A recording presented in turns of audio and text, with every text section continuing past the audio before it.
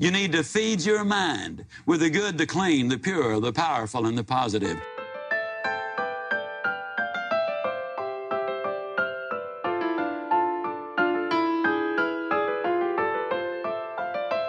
You got to protect your mind. If it's not positive, if it's not productive, if it's not profitable, you can't allow it. You don't have the mental bandwidth to let it in your mind.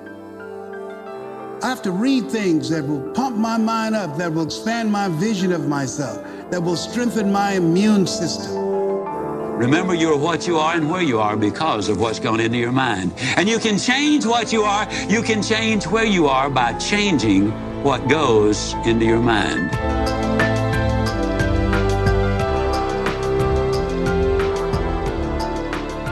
You can learn virtually anything you want to know about finances, foreign languages, the Bible, how to set goals, how to close sales, how to plan your life. You can learn so many things while you're there in your car.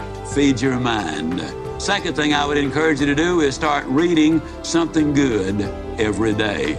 Did you know if you read 20 minutes a day and you're an average reader, that at the end of the year you will have read 20 200-page books, and that the average American only reads one good book a year?